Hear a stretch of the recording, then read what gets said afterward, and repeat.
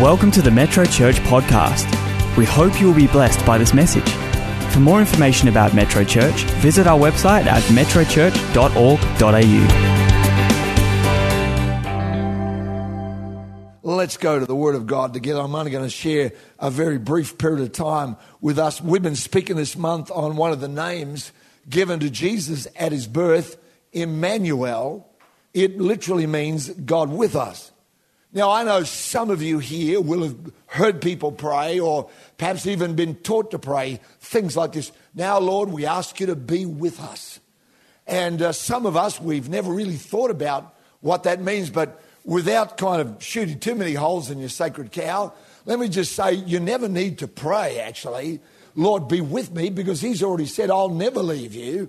I'll never forsake you. I don't ask him or need to ask him to come with me anywhere. He said, I'm always there. I'm Emmanuel, God with us. Now, some of us will have had a 2018 where it's been very obvious that he was with us. You've seen obvious blessing, obvious answers, obvious help, obvious guidance.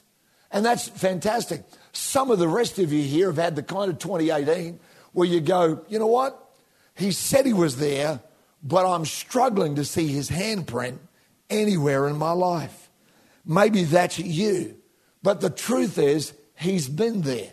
I shared this with our staff up in Cambodia on Thursday night, 350 of them, plus another 53 interns. That's 53 out of 55 that graduated high school this year. 53 of them are at university. I hope to bring you the video of that in the next couple of weeks. Well worth seeing some of what God did in that place. Hopefully I'll show you the video of the two 12-year-olds, one of whom made the final four of The Voice Cambodia, and her friend that also was successful in getting onto The Voice Cambodia. Amazing talent. And to see the parents involved in giving, people that before had been simply in the slums. But you know, when you see all of that kind of stuff happening around about you, it's obvious that you can go, well, God was there in that in a remarkable way. And we thank God for every evidence of him. But let me take you to something that I was telling you about what I shared with the staff. And I haven't got time to go into it, but I'll just say this much, that when you study the life of Joseph, everywhere he went, he had trouble. Everywhere he went, he had trouble at home, where he got the dream. He had trouble in Potiphar's house, where God took him next. He had trouble in the prison, where God took him next. And then finally God gets him to the palace. But every single one of those, and I don't have the time to go through it, every single one of those, all the trouble did was push him closer to his destiny. That's all it ever did. It took him every step of the way, just one bit closer to his destiny. But I want to take you to a couple of scriptures that I think can help us understand, because tonight we want to pray with you for clarity in your life. For some of you, the Holy Spirit will speak prophetically to you. I've got no doubt about that, because he's already been talking to me about people that are here. And I know that he's going to do that, not because we generate it, but because he's a God who loves his kids and wants to speak to us and wants his voice to be known. The Bible talks about that in 1 Corinthians 12 and 14 about the gifts of the Holy Spirit and about the gift of prophecy. It talks about it in Acts 2:17. There's a whole lots of places where Scripture speaks about the voice of God and that he comes to speak to our life. I know that he will do that tonight. But we're not praying for anyone to get a prophetic word, but we are praying for clarity. We're going to believe God with everyone here for clarity. Some of you, your clarity will come by someone praying with you, and you'll hear something and go, wow, that's right. Some of you, the clarity will come to you somewhere this week. And quite frankly, I don't know about you, if I hear from God, I don't mind when it is, where it is, how it comes. I just want to hear from God. Amen. So we trust God with that. Here we go. Acts chapter 16, verse 6. Next, Paul and Silas traveled through the area of Phrygia and Galatia because the Holy Spirit had prevented them from preaching the word in the province of Asia at that time. Then coming to the borders of Mysia, they headed north of the province of Bithynia, but again the Spirit of Jesus did not allow them to go there. So instead they went on through Mysia to the seaport of Troas. That night, Paul had a vision. a man from Macedonia in northern Greece, was standing there pleading with him, "Come over to Macedonia and help us." So we decided to leave for Macedonia at once, having concluded that God was calling us to preach the good news there. You know, this is the only time I know of in Paul's ministry where he just doesn't go somewhere. You know, he knew that God had called him to be a preacher to the Gentiles, so he just went looking for Gentiles wherever he happened to be. But in this case, he gets a very definite word from God saying, "Go to Macedonia." Now he goes to Macedonia, and there is no clarity for him whatsoever as to what this is going to look like or what he's going to find. But there is absolute certainty for Paul of this is my calling and this is my mission. Can I say to you tonight, never confuse clarity and certainty.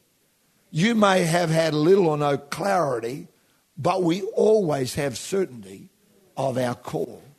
You are called by God. I am called by God. Every believer is called of God. And we're certain. That's why the Apostle Paul begins every epistle saying, Paul called to be an apostle. That's not because he had a prophetic word every time he wrote it. That's because there were some things that he just knew.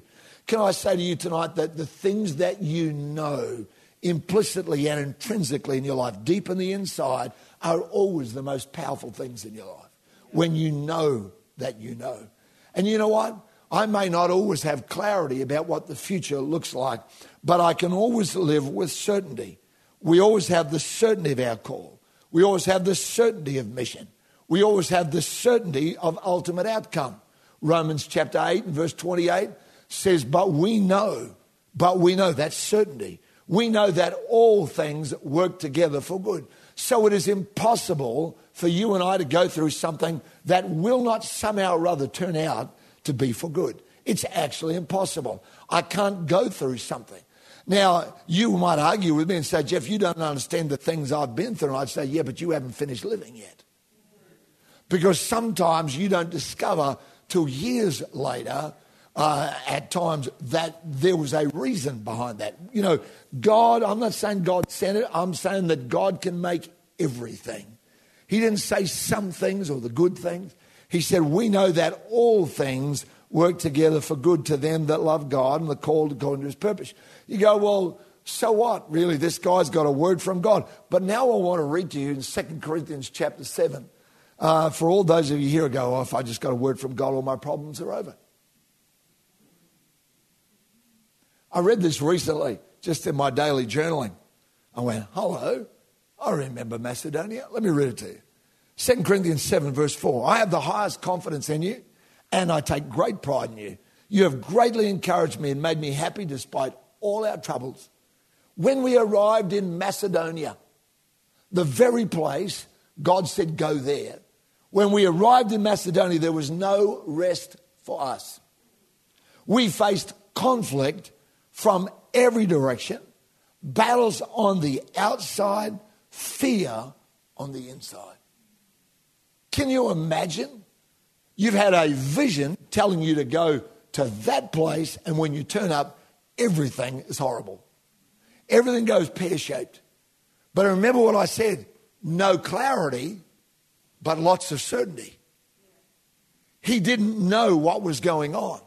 He didn't understand how it was going to work out. Very little clarity, but he had lots of certainty in his life.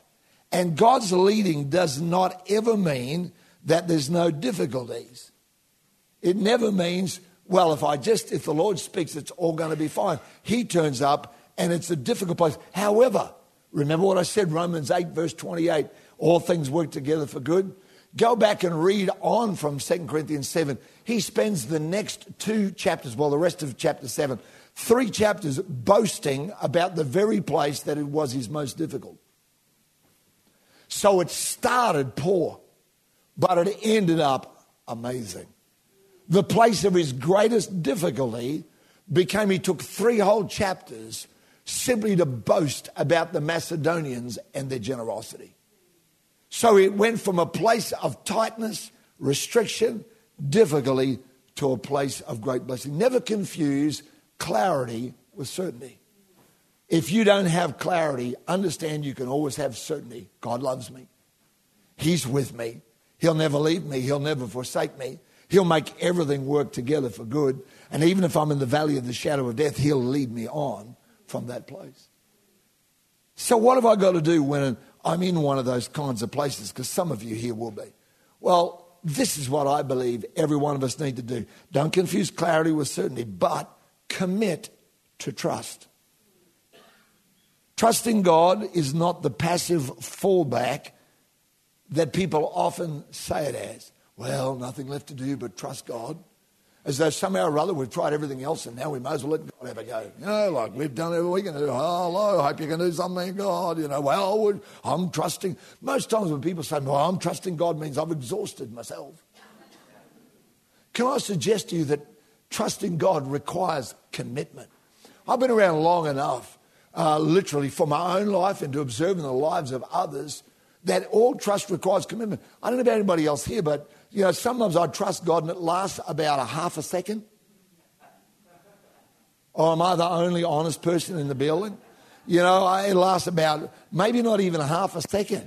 And how many people ever woke in the middle of the night and it's come ramping in and it's all over you and you wake up and the whole thing is all bad and it's like, oh God, and you know, you bring it, but you told God, I have literally written in my journal, Lord, I trust you.